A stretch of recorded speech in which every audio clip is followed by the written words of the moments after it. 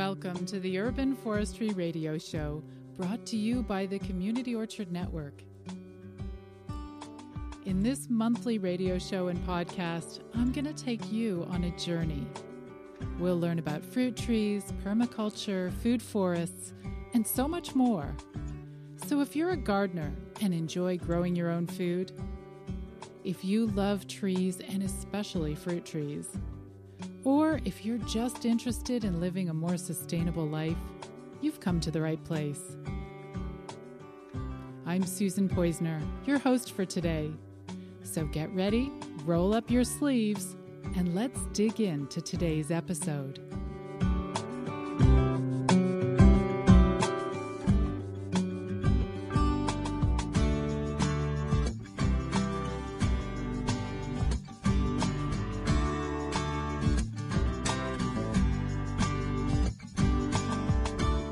Good afternoon and welcome to the Urban Forestry Radio Show with your host, Susan Poizner, right here on Reality Radio 101. To contact us live, send us an email right now, realityradio101@yahoo.com.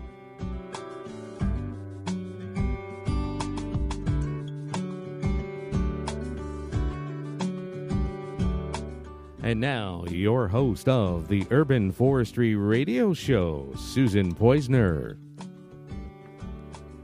Hi, everyone. Welcome to the show today. It's springtime, and so many of us are dreaming about what we're going to do with our gardens this year. And we're also shopping. Shopping for seeds, for tools, and for plants that might just fit into that one corner of our already overplanted urban garden. Well, in the program today, we're going to be exploring an option for gardeners like me who want to grow more fruit in their yard but just don't have a lot of space left. So let's say you want a cherry tree in your garden and you don't have the space. Well, maybe you do have space for a compact cherry shrub. In a minute, we're going to talk to Dr. Bob Boers, the head of the University of Saskatchewan's fruit program, who developed and introduced the Romance series of dwarf cherries. Now, these cherry shrubs can be very productive, so what are you going to do with all those cherries? That was a problem Dr. Boers' wife Loretta faced. Her solution? It was to work with some friends on developing the world's most extensive cherry cookbook. They called it Cooking with Cherries from the Prairies, and we're going to talk to her today too. But let's start off today with Virginie Giselle, the founder of the Treemobile project here in Ontario. Her quest is to bring high-quality fruiting plants to Ontario gardens, and she's in the studio with me today. So Virginie, can you tell me a little bit about Treemobile? What is it all about? Hi, Susan. Well, we sell fruits and trees online, the plants, and in spring we deliver them or have them picked up by groups of happy volunteers. That sounds good, but how is it different? Like, why shouldn't people go to, Canadian Tire or something and pick up their plants there? Well, not to say anything about Canadian Tire, but they're often amateurs taking care of those plants. And they really don't have a very good selection. And most of the plants they have are very conventional. They're not suited for organic farming, which most of us want to do. So we provide a much wider selection, and the trees are in better shape. They're bare root. You get them the next day, and you plant them, and you've got fruit for years to come. Now let's talk about bare root trees. Why is it better? What does it look like? If I'm your client and I'm going to get a tree, I guess it just doesn't arrive in a pot like it would in the garden center. Tell me a little bit about what that feels like for a client. It's a very big stick with a few branches and roots on the end. The reason we use bare root is because when trees are grown in a pot, the roots tend to girdle. They go around in circles. Whereas with the bare root tree, you get more of the root. And it's the natural shape that the root wants to be. So you just need a little more care when planting, but your tree is going to have a better foundation to get started. And some of our trees are actually quite tall. The plums can be as high as 10 or 11 feet. So I guess delivery has to be linked to a certain time of year. There is an urgency, I suppose, with bare root trees. And I know that you guys have a deadline for ordering, I think. When is it that people have to order by, and when will these trees be delivered? Well, I think we're going to stay open until middle of April. But after that, we have to plan the routes, make sure everybody's orders are available, just get them all booked at the nursery, and we have to organize the volunteers. So it's a volunteer-run project. Mm-hmm. How is that possible? Because we're just really nice people. There you go. And really hardworking. It's a lot of work. There's a real sense of urgency for starting to grow our own fruit.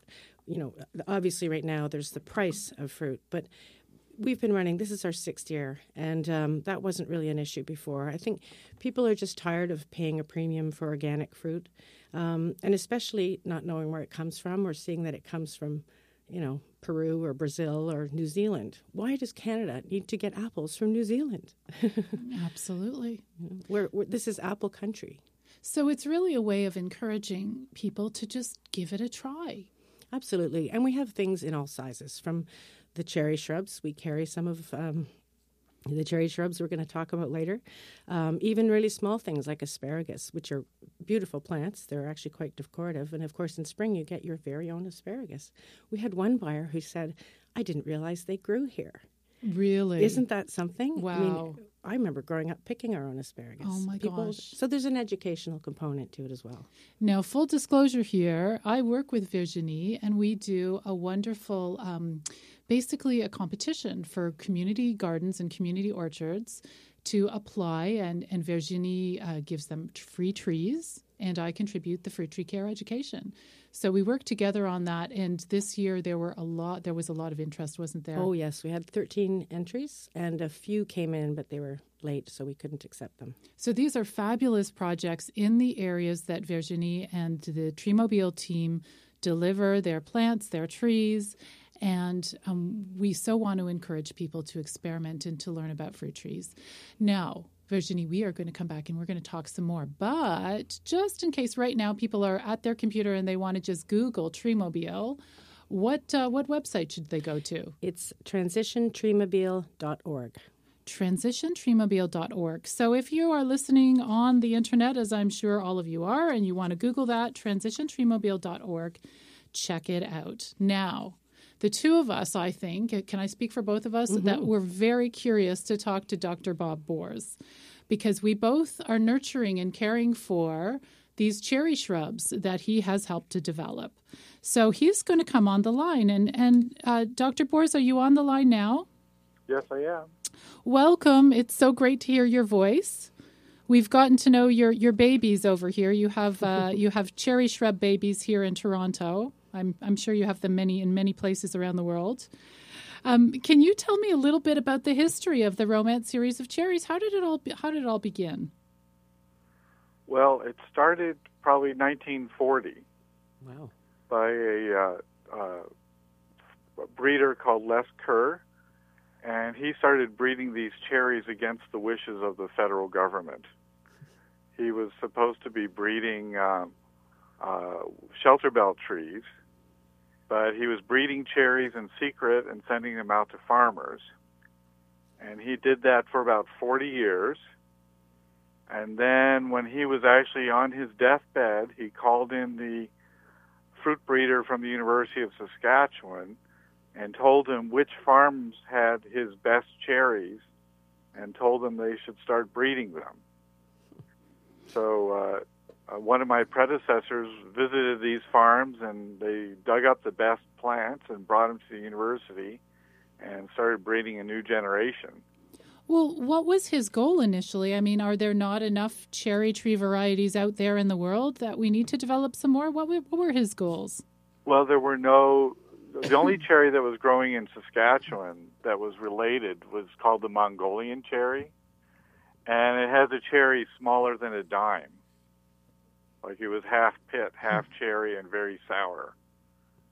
So he was crossing that to European cherries and just trying to get something better. And he got them up to about the size of a penny. but they were still kind of sour.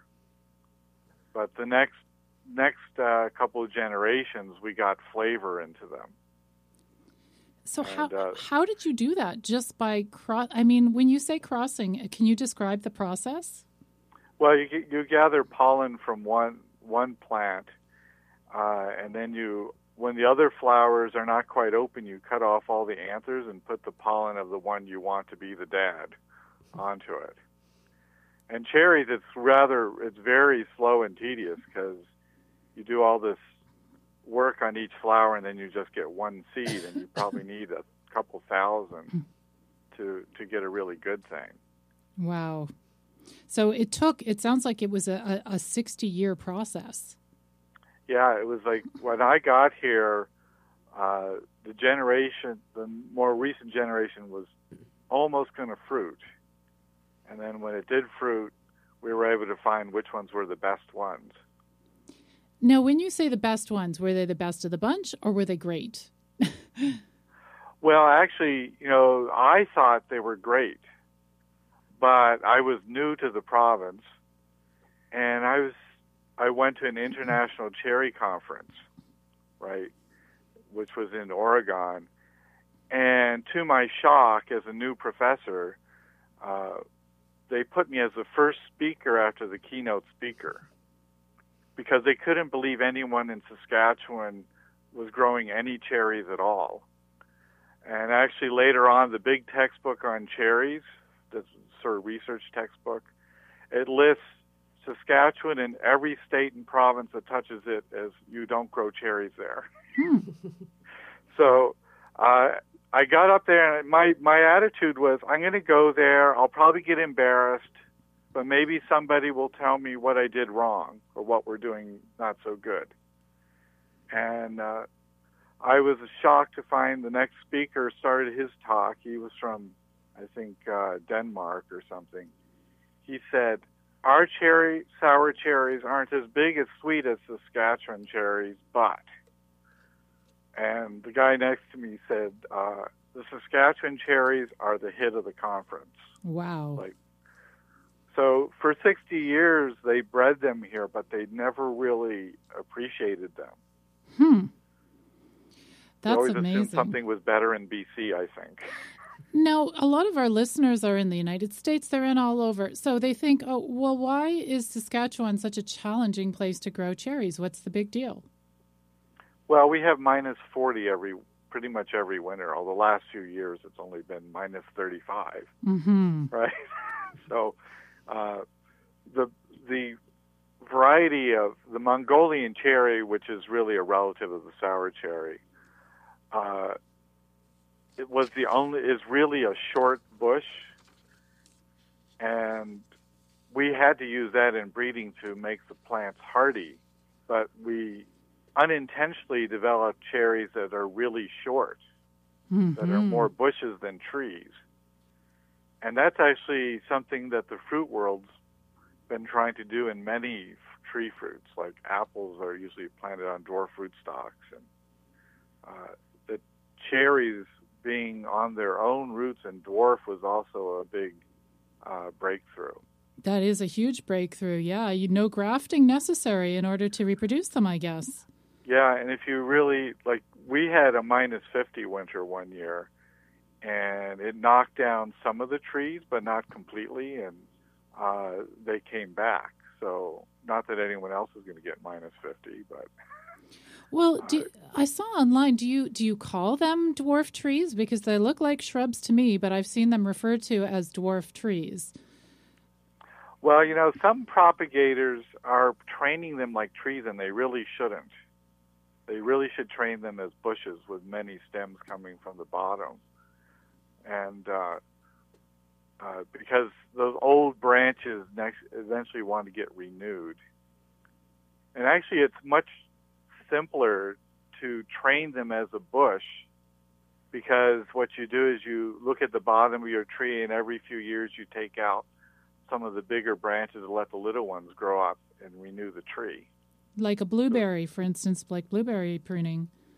Yeah, blueberries, and they do black currants that way. Mm-hmm. And it just makes it's actually much easier to train than trying to make it a single trunk. Mm-hmm. Yeah, maybe it's sturdier as well because you don't just have one trunk. So you've got, one breaks in the wind, you've got a bunch more to rely on. Yeah. I had a conversation on the internet actually with some people who are growing these shrubs, and some people are like, "Oh, we love them! I'm so excited," and other people said, "Oh, they're not that productive." Like, what expectations should people have in terms of how much fruit you get out of each shrub? I think a lot of it has to do with pollination, right? Whether you have enough bees, because even though they can pollinate themselves, the pollen doesn't float in the air. They have to have bees on the trees. And so they're doing major studies of cherries in Saskatchewan, and I think they're doing a full-blown one this summer. But one place they found that flies were pollinating them more than bees. And at the university, since we've been growing fruit for almost 100 years, we have like 7 or 8 species of wild bees around our place. So ours always get well pollinated, but some of the people planting them out in the country that maybe don't have many fruit trees, the pollinators don't know they're there yet. So what about the name? You guys came up with such a great name. It's the Romance Series, Romeo, Juliet, Cupid, Valentine, Crimson Passion. Who came up with that idea? Well, actually, we had like a contest for the nurseries that were selling our plants to come up with names. And Paul Hammer of the Saskatoon Farm in Calgary came up with the idea of the Love Series, but that sounded a little too 70-ish. It sounded like my early teenage years, right? And he had a couple of those names in there, like Cupid and maybe Valentine. And then talking about with other propagators, I think one of the local ones in Saskatoon said, romance sounds much more classy. And we latched on to that. And we said, yeah, that sounds really good. I think it's terrific. I know that one thing that listeners are going to want to know is, how do they taste? Do these taste like regular cherries? Do they look like regular cherries? Well, most people are more familiar with sweet cherries, which are the big ones you find in the grocery store with the stems on them, right? And the sour cherry, though, is much better for cooking. It like almost all the cherry drinks, all the pies, the dried cherries, almost all of those are always sour cherries. And sour cherries is a little misleading because sour cherries can be just as sweet as sweet cherries, but they have more acidity, right? But if you process a sweet cherry, it's really only good in ice cream. Like, you don't want to cook with it. Loretta can tell you more about that. But, the sour cherry is what really gives food a nice punch to it. So they're actually the regular size of sour cherries, because there's a standard pitting machine in the world, and we have to make our cherries fit that pitting machine. Although our one variety, Cupid, tends to make cherries bigger than a pitting machine can take. It's good to know for those of us who want big cherries. We don't have pitting machines. I guess another reason they look different is, see, in the U.S. and most of Canada, we're used to a bright red cherry. But the Europeans think those are disgusting. And they like the dark black cherries or dark burgundy. And for improved breeding stock, the parent we crossed to the Les Coeur stuff was Northern European gourmet type cherries, and they're all dark. So all of our cherries are pretty dark, except Valentine is more red. And are they growing it in Europe? Are they growing these shrubs? Are they growing these? We're here in Canada. Have they gone to the United States? Well, our first variety has snuck over to Europe and is being sold, but we're about to release some more cherries in Europe they're getting virus certified right now. So we have some more lined up. People are always emailing me from Europe, and ours do taste really nice, so I think there will be a big hit there. One of the top cherry nurseries in Europe is the guy putting ours through virus-free certification. So. And what about the States? I had an email from Megan McGuire from Minnesota, and she says, wow, I've never heard of these shrubs. I want to buy them. Where can I get them in the United States? Well, there is a company that the Gurney's and Henry Fields has them, and the parent company to them is trying to get how to mass propagate them. They weren't really a tissue culture company that can make varieties really quick, but they're working on it. Kind of getting closer. I just want to take a minute and remind the listeners that you can email in your questions for anybody here in the studio, on the line. So write this down, realityradio101@yahoo.com. We would love to hear your comments and questions. So, Bob, I want to get into more details in a minute about how to choose these cherries, how to grow them successfully. But first, why don't we take a few minutes? Maybe you'll just hold on the line, and we'll listen to a few words from our sponsors. Are you okay staying on the line for a minute or two? Sure. Okay, great. You're listening to the Urban Forestry Radio Show on Reality Radio 101. I'm Susan Poisner, and we'll be back right after this short break.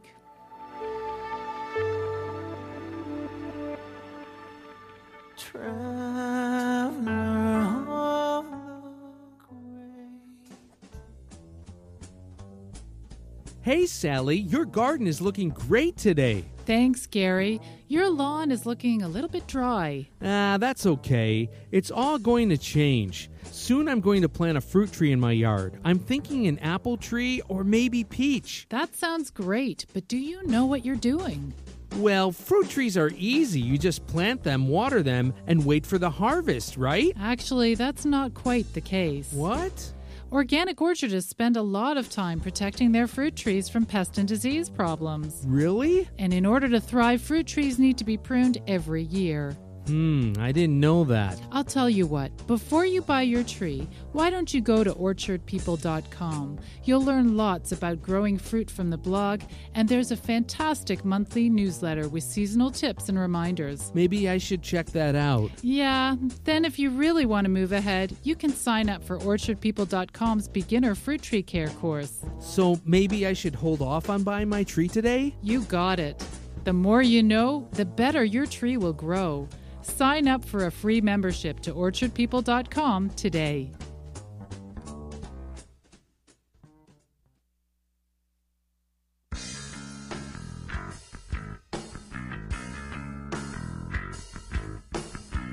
Are you new to growing fruit trees? Or perhaps a seasoned expert? Either way, come and join the Community Orchard Network.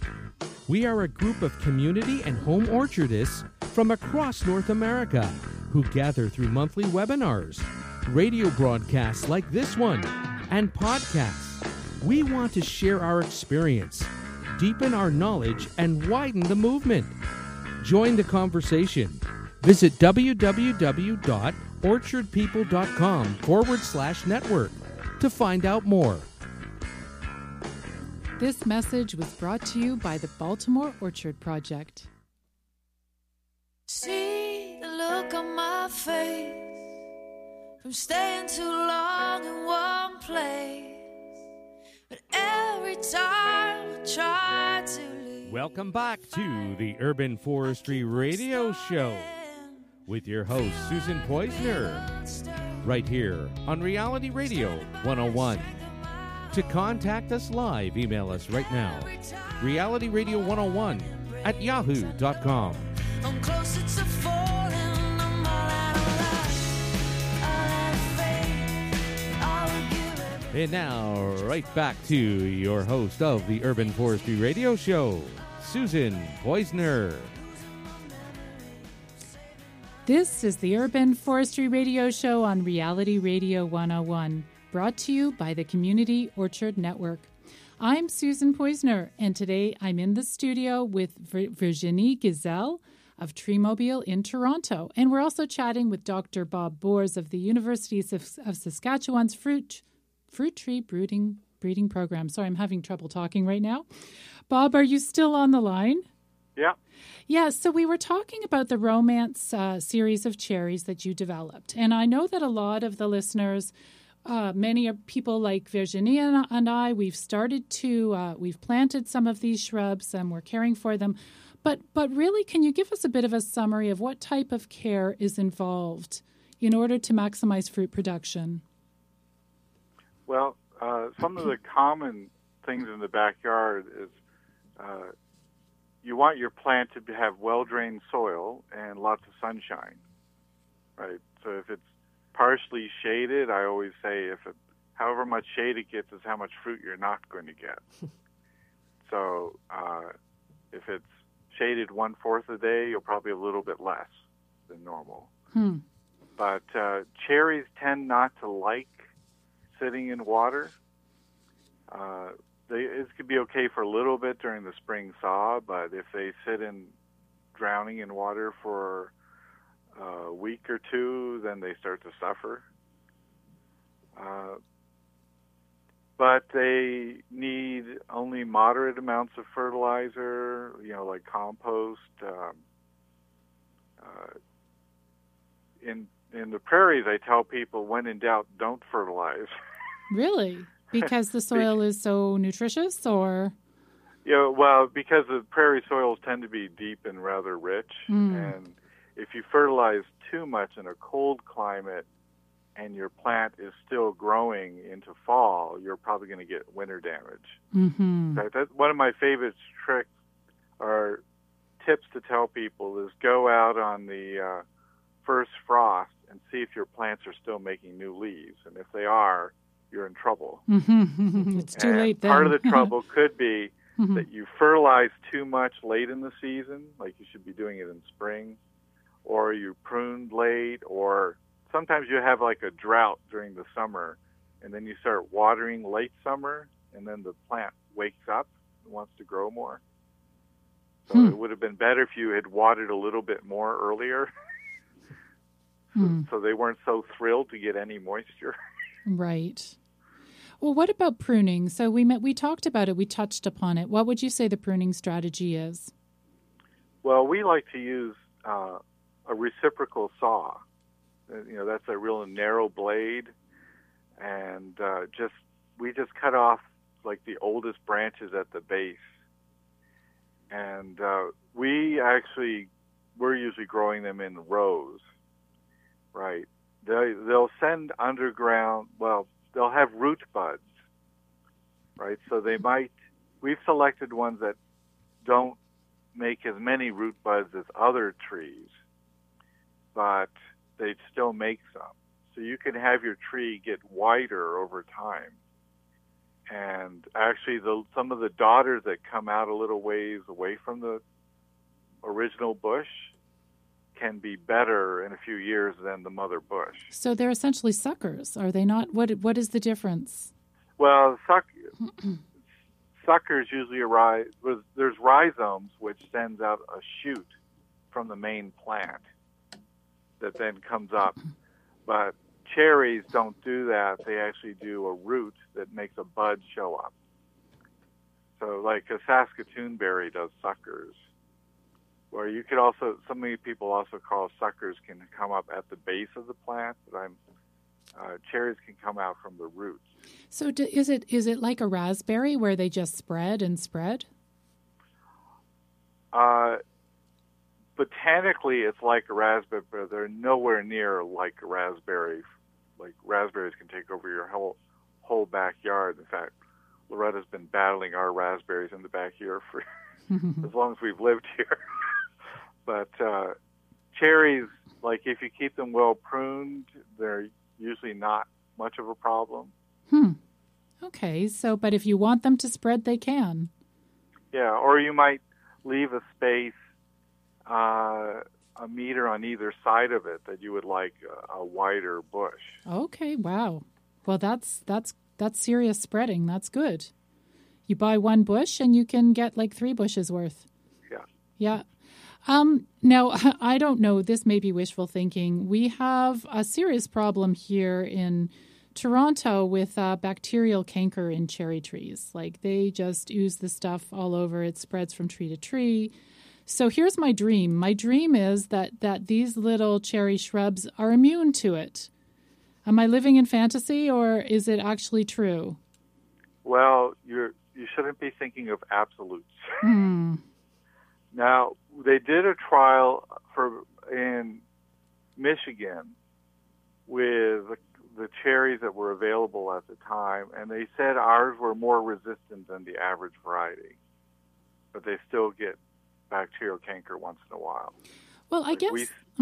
Sorry. We've seen it in our fields, but it's hardly ever present. But Michigan is a better test. I guess the thing is that, again, if it's a shrub, so it's not a single stem, the real problem is if the canker gets into the actual trunk, then you have to cut down the whole tree if you want to stop it. But if it's a shrub, so you cut off the branches that are diseased and you dispose of them carefully, and it's manageable, I would think.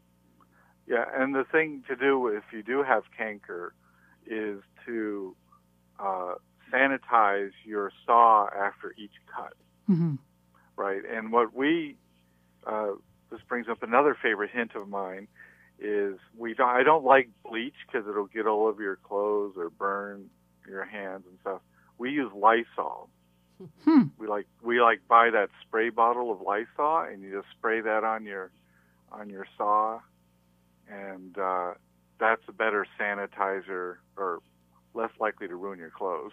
Mm-hmm. Yeah, usually and your nostrils. I use rubbing alcohol, but saws, I'm always baffled. How do I wipe this clean without ripping the cloth that I'm cleaning it with? So I guess a spray bottle sounds like a really good option. Lysol, wow, I remember that stuff. So would Lysol be considered an organic option? Well, I don't know, but it's not like you're really putting it in the system. You're just cleaning, right? So you would clean your tools with something, like a detergent, and that isn't something you're putting on your plant either. Well, what about black knot, cherry rot? Does it get all the other stuff that cherry trees get? I thought cherries never got black knot, but I was in Ontario last year, and they showed me an Evans cherry tree that looked like it had it. But Evans is not as hardy as ours, and it's the only time I've ever seen it. Now, I have seen, and it's the Evans tree again, in Nova Scotia. It actually had bacterial canker, but then a fungus was growing on top of it. So it looked like black knot at first, but then when you picked at it, it had, that orangey oozed dried sap underneath. Well, I guess in Saskatchewan, you don't even have the problem of black knot. Can it survive those cold winters? Oh, we have it horribly in our choke cherries. Oh, okay. Yeah. But sour cherries are supposed to be immune to that. But I did see that one time. But I'm still wondering if it's really what they say it is. But now, just one more question. I'm going to hand it over actually to Virginie in a minute. But how they are cold hardy, so that's amazing. But what if you want to grow these in California? Do they need the cold in order to thrive? Where can you grow these plants? Yeah, there was research done with apples that you might be able to grow the northernmost apples in the southern locations because they don't need as much dormancy requirements.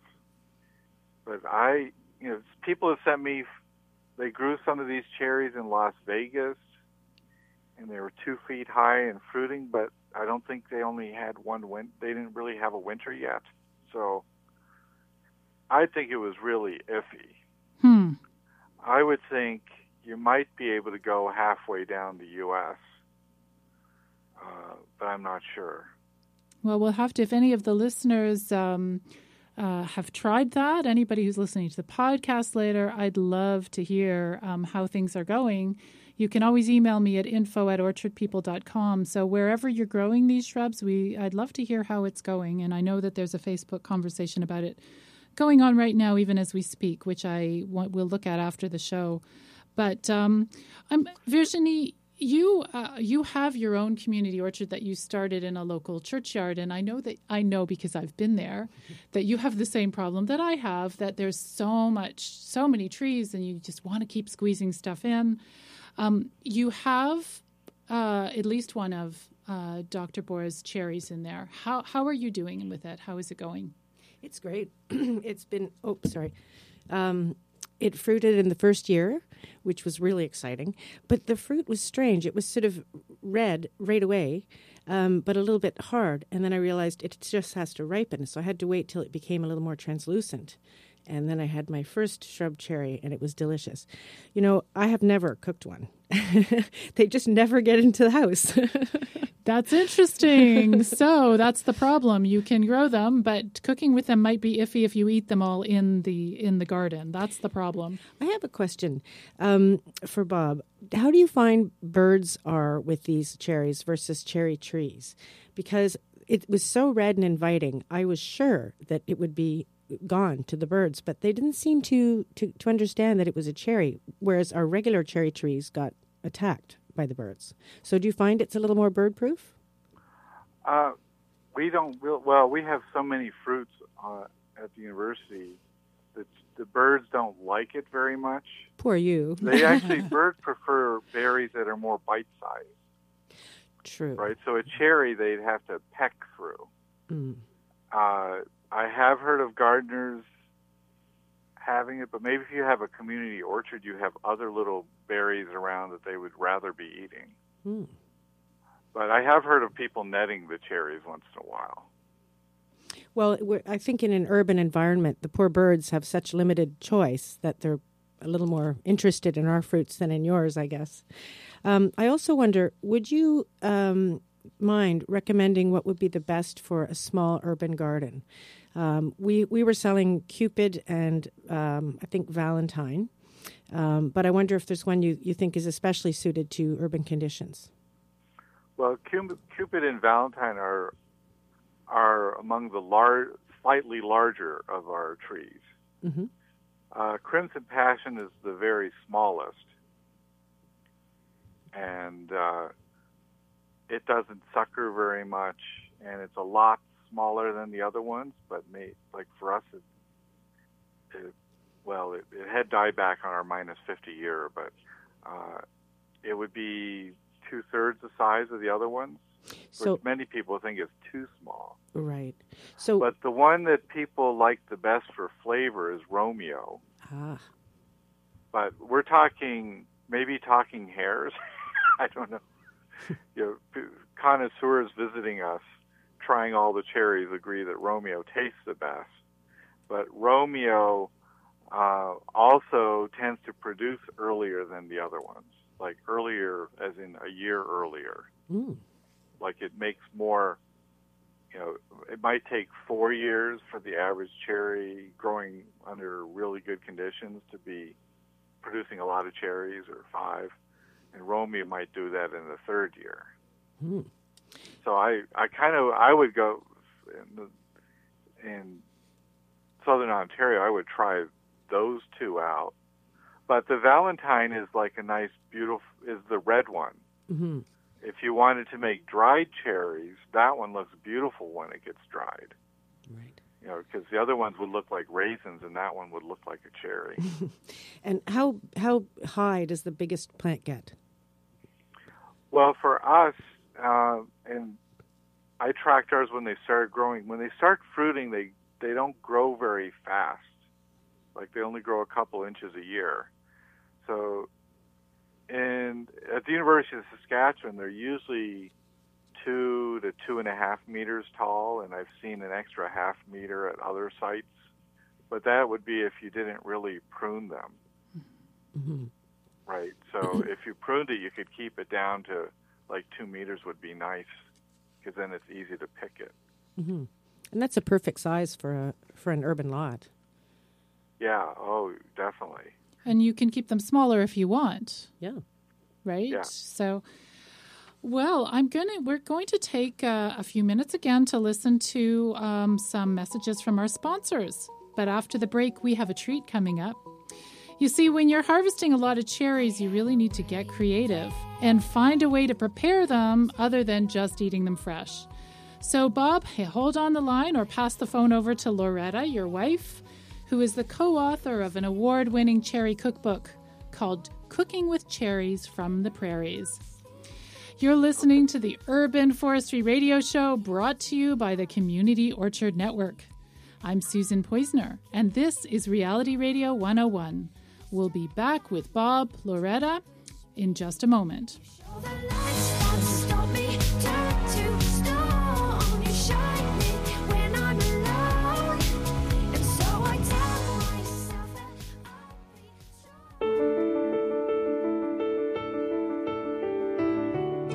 Wow, where am I? This place is amazing. There are birds, bees, and fruit trees, and I'm in the middle of a big city. You are in Philadelphia. Our city is growing more beautiful each year thanks to the Philadelphia Orchard Project.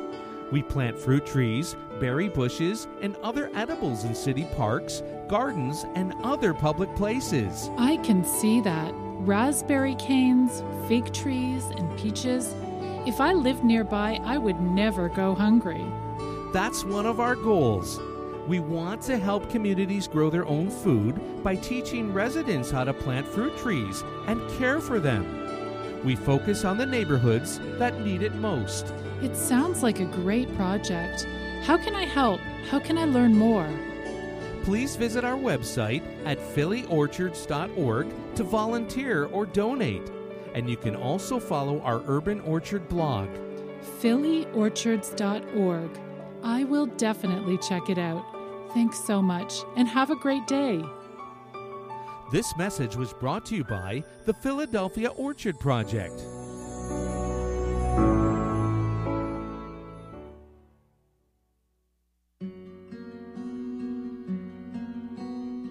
Enjoying the cool breeze under the shade of a tree. Picking apples and berries from your local community orchard. Jumping in a pile of leaves. You can do all these activities and more when you connect with nature where you live. Lily Leaf Solutions works to connect people with quality parks, trails, trees, and orchards near them. Through technical expertise and data-driven strategic planning, Lily Leaf Solutions empowers urban residents to become advocates for nature in their communities. When we all have access to quality nature, we all progress together. Lily Leaf Solutions, empowerment together. Follow us on Twitter at Lily Leaf and visit us at lilyleaf.com today.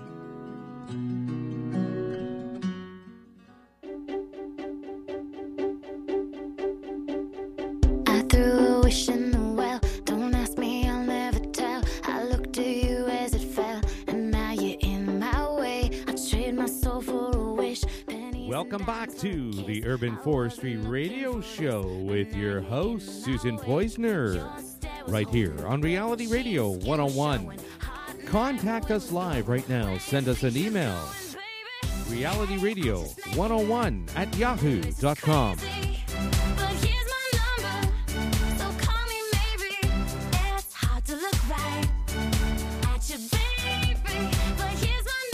And now, right back to your host, Susan Poizner. Hi, I'm Susan Poizner, and you're listening to the Urban Forestry Radio Show, brought to you by the Community Orchard Network. This is a program where we learn about fruit trees, food forests, permaculture, and lots more. Thanks for tuning in. Today in the studio, we have Virginie Gazelle of Transition Treemobile, a volunteer-powered fruit tree selection and delivery service here in Ontario. And on the line until now, we've been chatting with Dr. Bob Boers, head of the fruit tree breeding program at the University of Saskatchewan. He's been talking about the Romance series of cherries, cherry shrubs that can be grown in cold climates and in small spaces. But as we know, no ice cream sundae is ever complete without the cherry on top. And today that cherry is our chat with Loretta Bors. Loretta is Bob's wife, and over the years she's become quite good at cooking with cherries. So she and a few friends got together and wrote Cooking with Cherries in the Prairies, a cookbook that earned an international award and is said to be the biggest cherry cookbook ever written. Hi, Loretta. Are you on the line? Yes, I am. Hi. So nice to speak to you. Hi, nice to talk to you, too. So you have to tell me, how did your cherry cookbook project begin? Well, Bob and I were out on this rural farm, and we were talking to this farmer, and he showed us this cherry bush, and it was just overflowing with cherries, and it was just beautiful. And I said, wow, how lucky you are. And he looked at me like I was an alien that landed from another planet. And he says, what do you mean? And I says, well, you've got all these cherries. And he says, yeah, well, I feed them to the pigs. I'm from Ontario, and we're used to dealing with sour cherries. And so for me, it was like, I've got to introduce this wonderful fruit, or help. To introduce it to people who don't know how to cook with it. Yes, and they're not as familiar as we are in Ontario with them in Saskatchewan. Well, I mean, let's put it this way. I eat fresh cherries. Of course, I know, not that I'm a good baker or anything, but, there's cherry crumble and cherry pie. But how many different recipes for cherry crumble and cherry pie can you dream up? Well, we came up with 371 recipes. And they're not just cherries. They include different meat recipes and sauces and juices.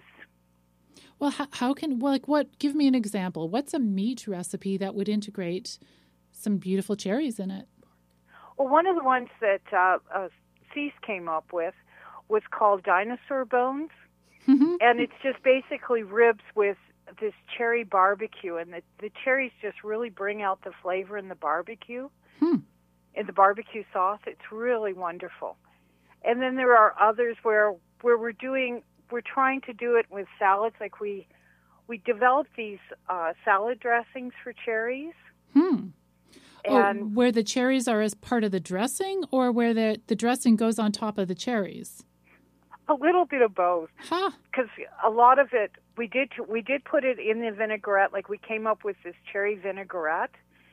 And we also, I like taking dried cherries and just sprinkling them on top of salads, just to offset that flavor a little bit. Will you dry the cherries at home? Do you have a dehydrator or something that you use? Yes. I've dehydrated them before. They take a little bit of work. But they're wonderful. And they're good in fruit salads and different, regular vegetable salads, and I like just eating them as a snack. And I've made granola with them too. Yummy. Yeah, I got a dehydrator once and we were playing around with it. It took forever. Nothing ever really dried. Just took too long. You really have to have a lot of patience. I have a gas oven. So it's easier for me to dry in the oven than it is in the dehydrator on some things that have a high liquid level. So what temperature would you put the cherries or whatever in the oven? I'm doing it around 225. And then you leave it for how long? Probably about 6 to 8 hours, depending on the size of the cherries. Yeah, dried cherries would be great. That I can see, sprinkling them on green salads, and that would be yummy, like cranberries, or even raisins I put on salads sometimes. Now, when you guys started this project, had you and your colleagues ever written a book before? No. One of us had actually participated, but we had never actually done this. We come from various backgrounds. I'm an accountant. Cease is an ex-school teacher. Lil has run her own business. So it's not like any of us have done this. We were just very enthusiastic. Lil's husband works with Bob. Cease is actually one of the master gardeners. So we're all really motivated to do this, and to get the idea of you can cook with these. So was Bob bringing you guys home like big bunches of the different varieties of cherries, or are you using ones you grow in your own yard? He was bringing them home, but we were also growing them in our own yard. Okay, so you had a whole bunch to choose from.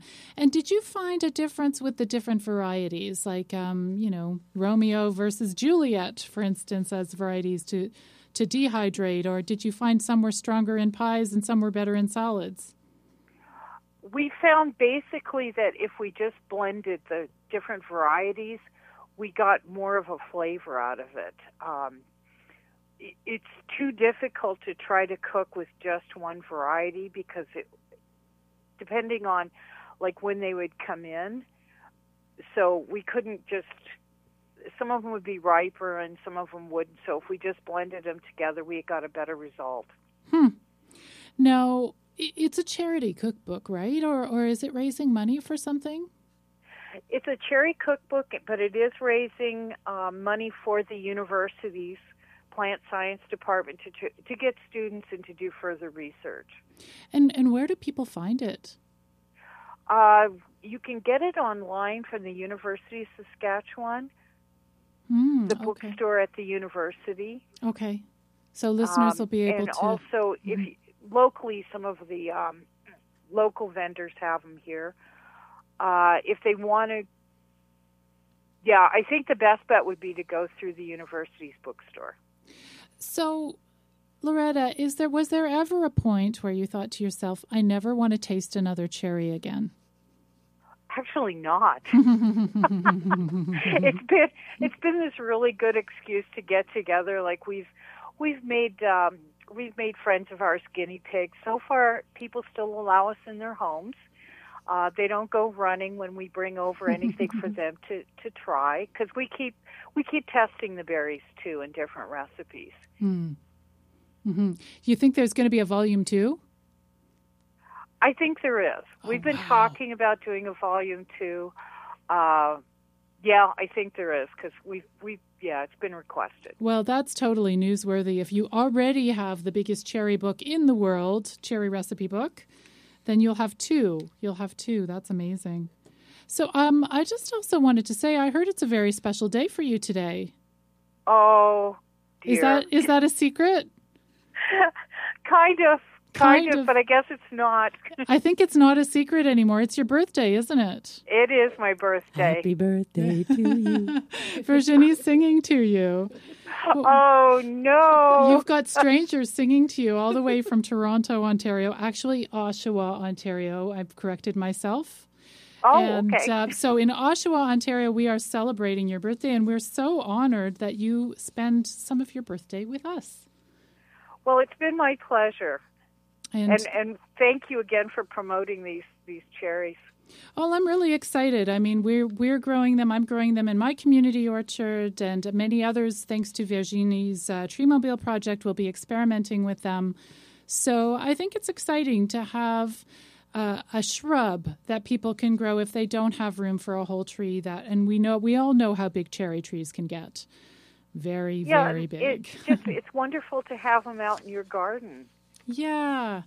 Is the harvest, is it like kind of scattered throughout the season, or you kind of get them all at one shot? I think it depends on the breed. Bob would be better at answering that than I would, but I think it depends on the breed. Well, I want to thank both of you so much for coming on the show today. I can't believe that we are coming towards the end of our hour. So that's been quick. It's been really quick. So I know that you guys are sharing one headset. So thank you to you, and thank you to Bob, and I really hope to be in touch. This show will be online if you want to listen to it or have your kids or friends listen to it. I'll send you guys an email, or anybody listening can go to orchardpeople.com/network. And in the next few days, I will put up this podcast version of this show. So thank you for coming. Thank you. Okay, you take care. You too. Bye. Bye-bye. So we're wrapping up the show, and I have Virginie with me still of Treemobile. And so, Virginie, tell me just again where you're delivering these trees, what website people can go to, and any extra information. Sure. If you'd like to find out more about Treemobile, please go to transitiontreemobile.org. We deliver in Toronto and Guelph and have pickup locations in Richmond Hill, Cambridge, and Toronto. And also because we knew we were going to be on this show, I've actually asked my nursery to get some more shrub cherries for us. Oh, super. So you'll have lots of them. That's great. Well, thank you so much, Virginie, for coming along. Thank you. And that's all for the show today. It was great to speak to all my special guests. And for the listeners, if you want to listen again, if you missed part of the show, go to orchardpeople.com/network. And you can listen all over again. We cover all aspects of growing fruit trees, food forests, and permaculture gardens. And there's lots of other shows you can listen to, too, other episodes. If you want to be reminded before upcoming radio shows and you want me to remind you, say, hey, there's a show coming up you should listen to, sign up for my newsletter at orchardpeople.com. You'll also get lots of fruit tree care news and tips. And I'll send you a free download of my 10-page ebook called Growing Fruit Trees That Thrive. Tune in to the show again next month and we'll have lots more great guests. You're listening to the Urban Forestry Radio Show, brought to you by the Community Orchard Network on Reality Radio 101. I'm Susan Poisner, and I'll see you all next month.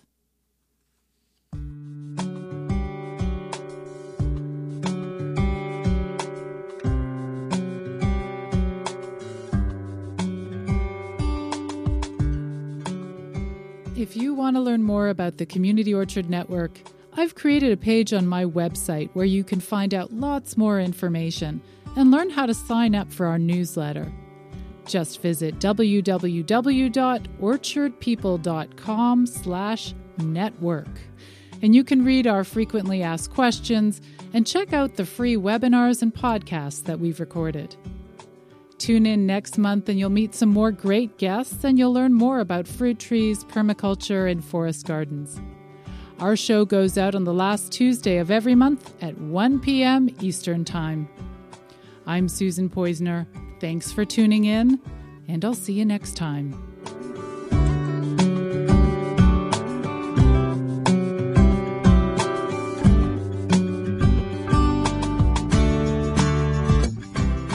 You've been listening to the Urban Forestry Radio Show with your host, Susan Poisner, right here on Reality Radio 101.